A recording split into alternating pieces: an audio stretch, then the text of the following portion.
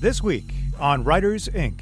Not starting self-publishing just seems like making the journey more difficult for you. It just seems like the most natural way to get started is to write stories and put them out there and try to develop an audience and work on your craft and hopefully develop the body of work that's going to get someone's attention and get you the deal that you're looking for, whether it's continue with self-publishing or do some hybrid deals or get a traditional offer.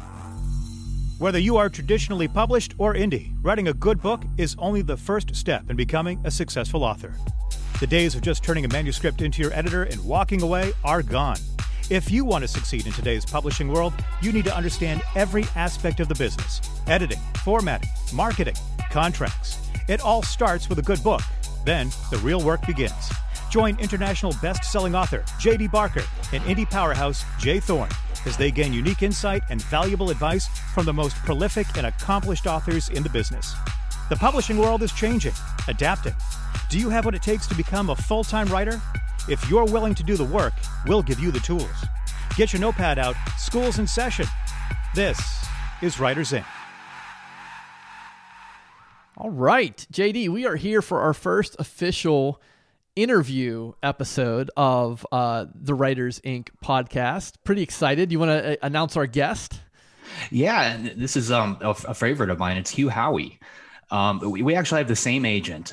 We've never actually talked. We've emailed each other a couple of times.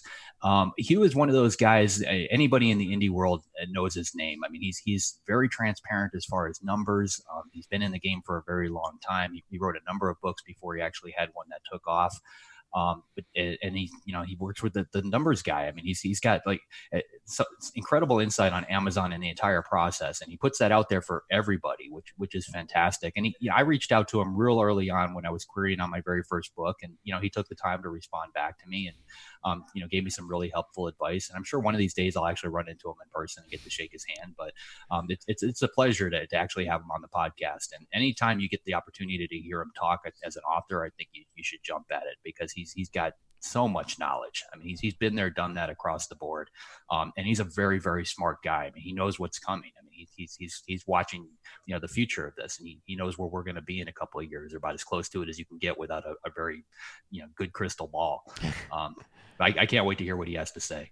Yeah, he really is. He's such a warm, generous guy. And it's funny, we both have a story, because I reached out to him about a book I was writing, and the protagonist was supposed to be living on a boat. And I was like, Man, that's a perfect guy to ask. And he read like the first 4 chapters and gave me some great feedback on it. And he doesn't have to do that. And I'm sure he gets enormous amounts of email, and I was just really grateful. And that's just the kind of guy he is. Yeah, absolutely. And I think that during the interview, that's probably going to come across. I mean, he will reach out and help anybody that he possibly can. You do have to catch him up when he's off the boat, though. At this point, he disappears off to sea every once in a while. He's a little harder to track down, but definitely worth it. Yeah, you have to make sure he's got a signal from somewhere, and that's not always the case. Yep. Excellent. Well, let's jump into the interview with Hugh Howey, and then we'll come back on the flip side and kind of talk about some high-level takeaways we got from it. Well, I thought I would start by, I was trying to come up with some good questions that you may not have been asked before. But of course, I have to start with one you're probably tired of answering, which is, what's the latest with wool? I don't get tired of any of these questions. Good. It's nice to be reminded that there's still someone out there working on turning one of these books into a TV show or movie. So, right. I don't mind it coming up at all. Good. Right now, the latest is AMC has the option for wool for a TV show, which we were with Ridley Scott and looking at doing a feature with 20th Century Fox for a few years. But I've just loved, as a consumer, this golden age of TV we're in, this long form storytelling. Yes. So it's never, well, I wouldn't say never. It's usually not as lucrative to do deals for TV, but I think it'd be a better product. So we shifted gears, went out to some different people with wool as a TV show, and got a lot of interest, and had to agonize over a decision, but settled with AMC just because of the quality they put out. They don't just, I think some of the other people we would have gone with would have definitely made something by now, but I only want something made if it's going to be like really amazing. And, Yeah. you know, that means that the chances of it getting made are much smaller, but right now they're hiring writers and pretty early on in the process. And I just tell people like not to, you know, Margaret Atwood waited a few decades to get Handmaid's Tale out there. So, you know, I think even if it happens posthumously, um, I, I think it's exciting just to have someone interested in it and developing it and working on a world that you created. And I'm not impatient to see something on the screen. Yeah, absolutely. That's and AMC seems to be a pretty good brand as far as the type of stories you write, and Wool specifically. Yeah, Breaking Bad, I think, is one of the best things that's ever been on TV. Yeah, I've same seen here. the entire show twice, and like for seasons to just get stronger and stronger, and for it to end in such a satisfying way, it's just so difficult to pull off. And And yeah, some of the individual episodes and scenes are just like instant classics and will be studied for a long time. And that pilot is so much fun to read and to watch. But you know, they've also shown with Breaking Bad the ability to get a lot of people interested in a adaptation from a printed work, and they've had several shows I really liked, and so I felt good going with them. And I love the creative team there that I'm with. that's fantastic. I know that one of the questions that probably a lot of authors consider if they were to be in your position is, you know, how much creative input can you have, and or do you want? And I know it's early on in the process, but what is sort of your take now on what you might be able to contribute to the show?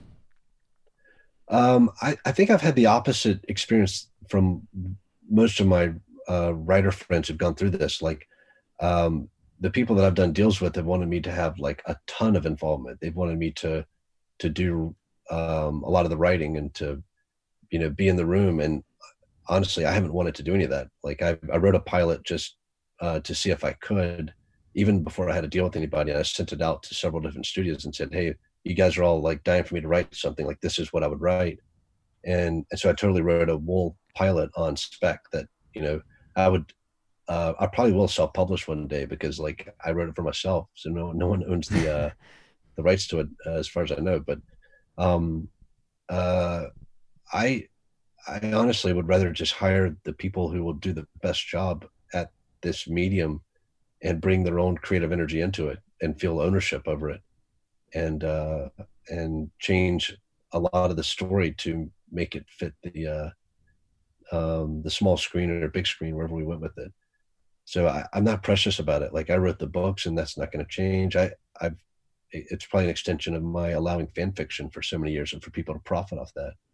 I just have an old school view of the storytelling tradition. And I think most people today have a very modern view of the storytelling tradition, which is that you write, you know, one author writes one book and it doesn't get changed and no one else is allowed to play with those characters. And that's such a recent phenomenon. For most of human history, storytelling has been collaborative and open sourced and fan fiction. And, you know, the Bible is written that way. The great Greek classics were told for a long time before they were put down, but shared in that way. So when I think of storytelling, there's a campfire in my mind anytime we talk about storytelling, not this book that is like holy and can't be altered and belongs to one person. That's just, you know, such a modern way of looking at storytelling that I can't get into, because it's not what is in our DNA when it comes to storytelling. Yeah, it's a good point. I mean, you think about you know, the Iliad and the Odyssey, and I don't necessarily believe Homer's a person. I think Homer may be a collective of people over generations or centuries that created those stories. So I think that's a very worthwhile point to make there.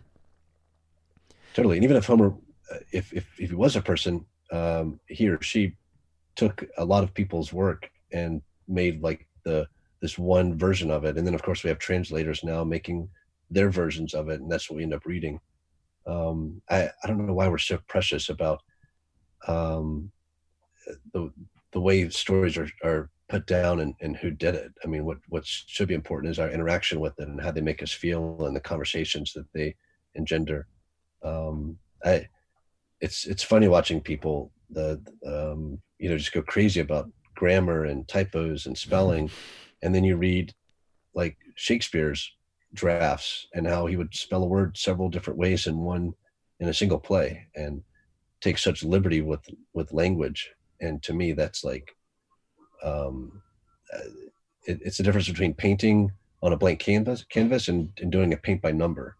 And I'm into like storytelling in more of the blank canvas kind of way than like these are the rules and this is how things have to be.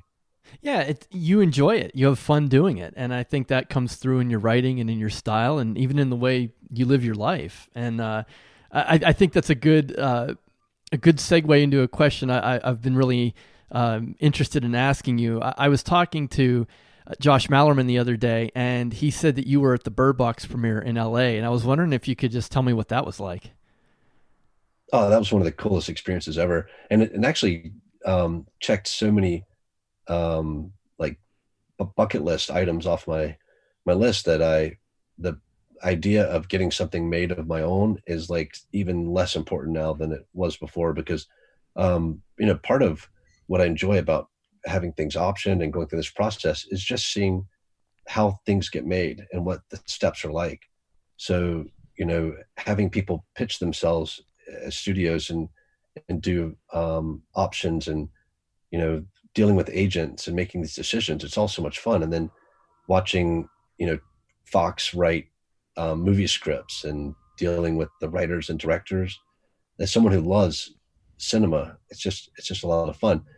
And I've always assumed, like, if I'm going to go to a like red carpet Chinese theater movie premiere in Hollywood for some book that got made into a film, the only way that's going to happen for me is if it's my book, because like who else is going to invite me?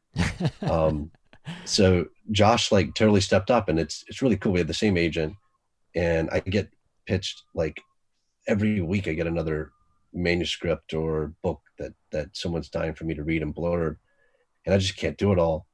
But my agent Kristen Nelson was like so excited about this book. She told me the premise, and I was like, I want to read that, and I don't care like if no one accepts my blurb on it. Like, I just want to read this story. And I think I was like the first blurb they got back, which I know from trying to get people to blurb my stuff, it's a big deal. That first person to take a swing on something, it's a big ask. And I was delighted to do it because I love the book.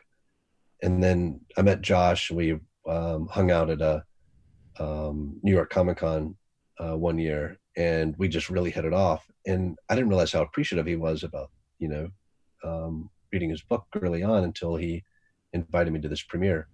And it was amazing. And it satisfied like so many of my just, I don't know, the curiosity of seeing what that's like, and going to the after party afterwards, and the insider after party, and hanging out with all the crew, and kind of reveling in all of his success and the whirlwind that he was going through. I totally dug it. And if it doesn't even have to happen to me now, because I feel like I know exactly what it would be like, and I can imagine it, and living through it would just be a bit repetitive now. No, that's so heartwarming to hear, because I think Josh is one of those real gems in the industry. He's such a sweet, honest guy, and we're all rooting for him. I mean, even from the moment the book came out, and just knowing what he's doing with his band, and he's sort of salt of the earth, Rust Belt, Michigan, and to see that hit the screen, and then to see the way Netflix launched that movie it felt like a win for all of us. I felt the same way as you, even though I wasn't at the premiere. Yeah, anytime something gets made, I'm just so excited for everyone behind it, from the the people on set to the people backstage. My sister does set design for TV and film, and of course she only is working on things that are actually getting made, but just knowing how difficult it is to get to that part of the process, I'm so excited for anyone involved that gets to watch their creative endeavors like actually get put on the air. So yeah, man, it's so cool too to see original content like that, like something that's not a sequel and not a remake, a reboot, get exactly. a chance and become a cultural phenomenon. Like when it started becoming a meme, like that's you can't dream of that. Yeah. You can barely dream of your book getting turned into a film, but then for it to become something that even people who haven't seen the film or read the book knew what Bird Box was because of the blindfolding meme. Like, that was insane to watch. Yeah. But I think another one of the amazing things about having any kind of success in a creative field is that you get to become friends with other creative people who you would only like fantasize about getting to hang out with and getting to know it as people. And when that starts happening to you, you realize just how dumb lucky you are. And that's something I pinch myself all the time. Like, I've just been in social situations now where I'm sitting there hanging out with someone that I would pay like way too much money to spend time with. And we're hanging out as if we're colleagues. And maybe they have some of the same self-doubt that I do, but the imposter syndrome kicks in really hard when you're in the presence of people that you look up to like that. Well, and you're all chatting as if you're all the same people. And in your brain, you're like, they're different from me. So that happens to me a lot. And I feel very fortunate when I'm in those situations. Well, it's good to know that you still have imposter syndrome. For the rest of us, that's comforting in some way. You had mentioned Kristen Nelson. She's got quite a stable of writers. She seems like she specializes a lot in post-apoc, dystopian, sort of darker fantasy. I'm curious if you could maybe talk for a moment about what role she plays as your literary agent when you have pretty firm roots in the self-publishing world going back 10, 12 years. Well, she's been amazing. And, I didn't really want an agent or think I needed an agent because, when I couldn't get one, I don't think I would have wanted to work with anyone who would have taken me at that point. And then by the time I had the kind of success where I could pretty much pick whatever agent I wanted because they were just going to tap into a revenue stream I'd already generated, I didn't really think I needed one. But she came along and was so excited to leverage my existing success self-publishing to go to publishers and reject standard deals and try to push for new terms. So she saw working with me as an opportunity to improve the deals she was able to win for her existing and future writers. So other people were like, hey, that's great. You did this self-publishing thing. Now we're going to get your traditional deal and you're going to cut me in and we're going to make some money. And that wasn't Kristen's approach or dream at all. She was like, man, this is really exciting what you're doing. The industry's changing. I want to be at the forefront of ushering in those changes. And she's been doing that, not just with me, but with her entire stable. Like, if she has a manuscript she believes in and she can't land it somewhere and get the best deal possible, she'll encourage self-publishing. And she's worked with KDP and some of the self-publishing platforms to help get the books that she thinks deserves audiences out there any way possible, even if it leaves her out of the financial stream.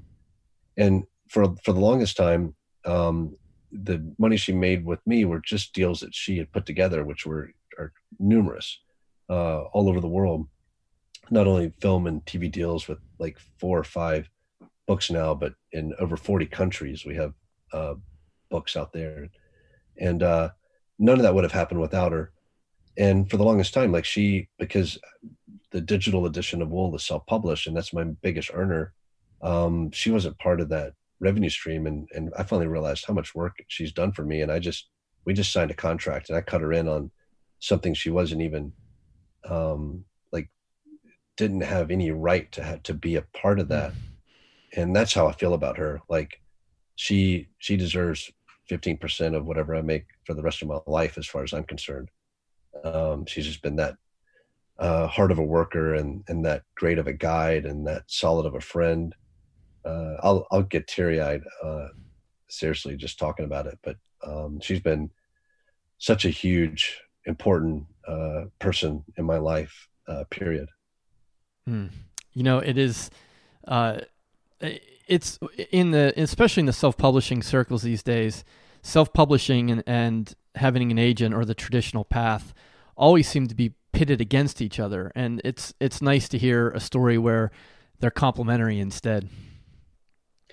I think it's sad that we see self-publishing and traditional publishing as the end of some journey when I've always looked at the music industry as a guide for how we should think of ourselves as writers, because there's better examples there of what artists go through to get a deal. Like you spend time. Sorry, that's probably hear a horn in the background. That's a big boat leaving a dock. Some local ambiance there. As a musician, like the first thing you do is you play cover songs. Like you don't sit down and write your own music. You start playing Stairway to Heaven or whatever you're into. You've been listening to tunes forever, so you start playing someone else's music.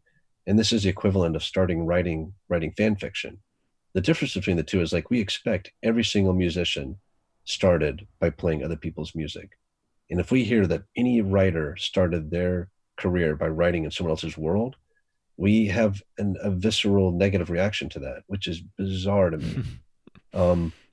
Every filmmaker starts off doing the same dolly shots that they fell in love with from their favorite, like a Spike Lee kind of shot that they just fell in love with, or they are into Nosferatu and want to tell a story that way. Like it's all fan fiction for the longest time in all these different creative endeavors. And if you're a painter, you're going to paint still lifes and you're going to sketch the same things everyone else has sketched. And I don't know why we're so weird and precious about writing as a creative endeavor, but you should, start with fan fiction, and you should be writing stuff like you're on a street corner strumming a guitar, where you're just, basically begging for anyone to listen, anyone to read, pay what they can, and work your way up.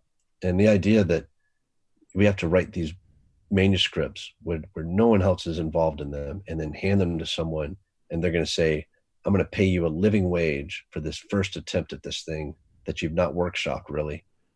There's no other artistic expression that works that way as a career. And yeah, so I guess my point is like, I've always said this, that not starting self-publishing just seems like making the journey more difficult for you. It just seems like the most natural way to get started is to write stories and put them out there and try to develop an audience and work on your craft and hopefully develop the body of work that's going to get someone's attention and get you the deal that you're looking for, whether it's continue with self-publishing or do some hybrid deals or get a traditional offer. But yeah, I see I see people who make it right out of the gate with traditional deals, and I just can't imagine all the suffering they did behind the scenes to get to that point that was completely unnecessary because of the stigma that we put around self-publishing.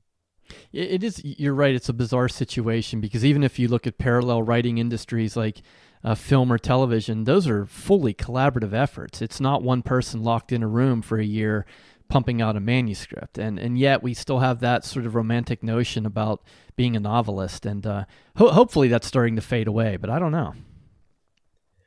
It's starting to fade away a little bit, but the industry is covered by people who want to be writers and in the traditional sense. And that's put up a barrier to having an honest discussion about writing as a career choice, because you just have, it's in no other, like musicians don't sing about their industry typically. If you want to learn about the industry, you don't listen to songs about the industry. You read people writing about the industry. You watch talks about people talking about the industry. The writing industry is unique in that the people who do it communicate in the same form about it that they do it, which means that you have writers writing about writing, and the biases that form from that is much different from writers writing about music or writers writing about film. And it's created quite a situation where, like, if you follow the New York Times, like I do, and you read about the publishing industry, you realize you're reading it from the perspective of people who want to get a publishing deal. And it's hard for them to be honest about their coverage because of that. Yeah. Good point. You have a unique perspective in many ways. And I remember years ago, it might have been on Facebook, seeing a picture of all the belongings you had in the world on a cart in the airport somewhere, and you were getting ready to start your wayfinding journey. And I'm curious, given sort of how you've chosen to live your life and the way you've approached writing, what is sort of your general approach or philosophy when it comes to the business of writing? I think writing is this funny thing with it. You can do because you love it, and someone could come along one day and tell you, I want to pay your bills for you to keep doing that. I have a mom who's into gardening. I have a sister who's into knitting. Got a brother who's into playing video games. And, like of those three, my brother is into something that someone could come along and say, we like your Twitch channel. You're going to be a millionaire now. That's happened to people. It'd be very hard for my sister for someone to come along and say, like, you're an amazing knitter. I'm now going to make you a millionaire. Or for someone to come along to my mom and say, that gardening is unbelievable. I'm going to make you a millionaire. I honestly don't think that this is a fair system, that you have different passions and hobbies, and some of them can make you independently wealthy, and the other ones you just do because you like. But that's the world we live in, like where some things are more valued by more consumers. Yeah. I think of the writing industry as like a hobby that somehow gets turned into an occupation. And if you go into it because you're passionate about it and you want to do it, you can't lose. Like it's like taking up running for a hobby. And I'm impressed by the people who say, I'm going to go into writing to get rich and actually make it work. That's impressive, because it's almost impossible to pull off. It has happened with some people, and it's really amazing when it does, but it seems like a recipe for heartache for most people to go into writing thinking about the money they're going to earn. It's just not how I went into it, and it's not how I would advise anybody going into it. We had a saying when I was in education that people don't get into teaching to make money, and I think you could probably make that same statement about writing. Yeah.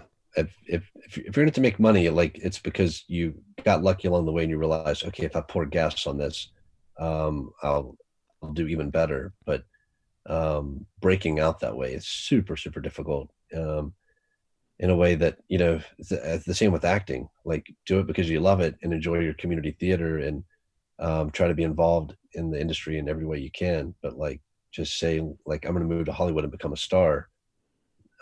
We look at the lottery winners, the people where that worked out for them, and say, hey, it can happen. So everyone should have that dream. But I'm much more aware of the reality that most people face, which is to have that dream crushed.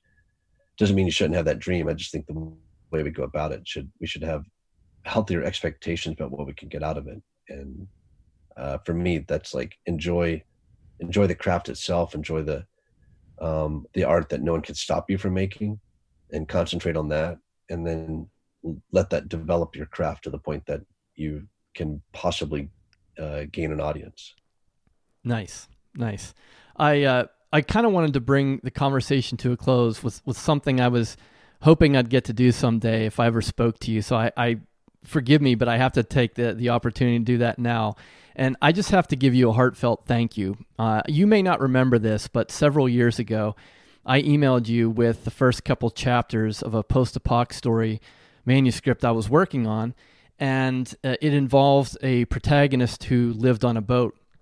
And I couldn't think of anyone in the world who would be more qualified from both the writing's perspective and from life on a boat to look at it. And I asked you if you would be willing to take a look at it and just see if it was sort of factually accurate or it felt right. And I didn't expect even a reply.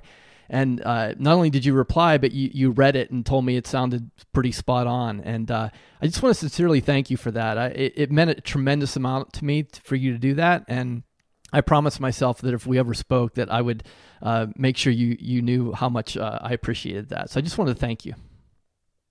Oh man, my pleasure. You're going to do the same thing for you probably already have for other writers, and there were several writers when I was starting out who took a huge chance on reading my work when I just was having a hard time getting family members to read anything that I've written. So yeah, it keeps going around, and we'll always get spread too thin to do everything that we can for everybody that we'd like to, but we have to, try to boost each other up and keep this industry going. Our competition is not amongst ourselves, but with everything else people could be doing with their free time. So I am just devoted as much time as possible to like helping people figure out how to get their work out there and how to be excited about writing and excited about reading. And those are the kinds of companies that I champion that are helping writers and readers, and the kinds of artists that I want to celebrate. I mean, it's just very selfish of me, but this is like, I've loved reading my whole life, and I want more great works out there. So yeah, thanks for the kind words, man. But you'll keep passing it along, especially with a podcast like this, where you can turn on readers to more great books. That's a huge service. Thank you. Yeah, absolutely. And I have continued to pass it on, and I encourage others to do the same. I agree. It's not a zero-sum game. And the more quality stories we can put into the world and build some empathy in this crazy place, the better off we're going to be. Totally agree. Yeah. Thanks again, man, for your time. I know you got some guests on the boat, and it's early morning out your way. So, again, highly appreciative. Thank you so much. It was great talking to you. My pleasure, man. Anytime. All right. Thanks, Hugh. Bye-bye. So there you have it. The interview with Hugh Howey. What'd you think, JD? Yeah, I mean, he is such a fascinating person to listen to, and he's like one of those guys I would love to lock in a room with a notepad and just like squeeze his brain and get every ounce of information out of him, because he seems to have such a good handle on every aspect of this business. And some of the other, the things he said about Kristen, that she changed his life, she changed my life, she changed Josh Mellerman's life. She is a fantastic agent, and it's really cool to hear her get props from somebody else as well. Yeah, totally agree with that. He he's been in, now he's in both arenas. He's traditionally published. He's technically a hybrid. He started out as an independent, and a few of the things he said that really stuck with me is he talked about that, it's not necessarily a fair system, that passions and hobbies don't always pay the same. And I thought that was really insightful, and it's good motivation that at some point I think you have to decide whether it is a career or a profession or whether it's a hobby. And both of those choices are totally fine. But I think you as the writer need to be very clear as to which path you're on. Yeah, absolutely. I talk to people about this all the time. I was writing, I've been writing since I was a little kid, and it's one of those things I did for free for, 90% of my life. And it's really cool to get paid for it. But if those checks stopped coming in tomorrow, that wouldn't change anything. I would still sit down at my desk every chance I got, and I would put stories down on paper. It's something that it's one of those things that's going to be with me forever. No different than somebody that paints or somebody that writes music. It's an outlet. And he's right. Not everybody does. It's not a fair system all the time. Hobbies don't always pay the same. And if you decide that this is going to be a career thing for you, you have to understand that by making that decision, you're not just creating art anymore. You're creating a product. And a lot of people are going to weigh in on that particular product, and you have to be on board with that. And that's another whole obstacle that you kind of have to jump over and get on board with, because it's a difficult thing to have 5, 10, 15 people on the other side of a phone call or the other side of a conference room telling you what you need to change in something that was an artistic endeavor for you. But eventually you kind of get used to it, I guess. You grow a thicker skin and realize they're putting a lot of money behind you to make it happen, and you've got to make sometimes you got to make changes. Yeah, he talked a lot too about the collaborative nature of storytelling, and I know that's something near and dear to your heart. What are some of the really important takeaways or benefits you see as being a collaborative writer, as opposed to that lone wolf sitting in the cabin typing all day long? It's the brainstorming of it. Like when I was working on Dracul with Dacre Stoker, I approached him with a rough idea as far as what I felt the story should be. But when he started weighing in with, facts, things about Bram's life and his sister's life and his mother's life and things like that we weaved into the story, that's when it became a really good book. And those are things that I would have not found on my own. I mean, you can research to death, but you're not going to always stumble into those. And just having another opinion and being able to mix it up, it's key, I think, in storytelling. And he was right. I mean, it really is a collaborative process. I mean, people were, long before they started putting stories down on paper, they were telling stories to each other. They were singing stories to each other. And one story was passed from this person to this person, from this generation to that generation. And it changed and it evolved. And that's part of the process as well. But yeah, absolutely. Working with somebody else, if you haven't tried it, I think every writer should. And it's gonna definitely be something that's gonna improve your own writing. Yeah, I totally agree. So I think that's pretty much a wrap for the Hugh Howey interview. Any other words of wisdom you heard in there you wanted to mention, or did we pretty much hit it all? He always makes me want to run out and buy a boat. and then I remember a long time ago, somebody told me the best boat is your neighbor's boat. Oh, somebody else's boat, because they are a lot of work.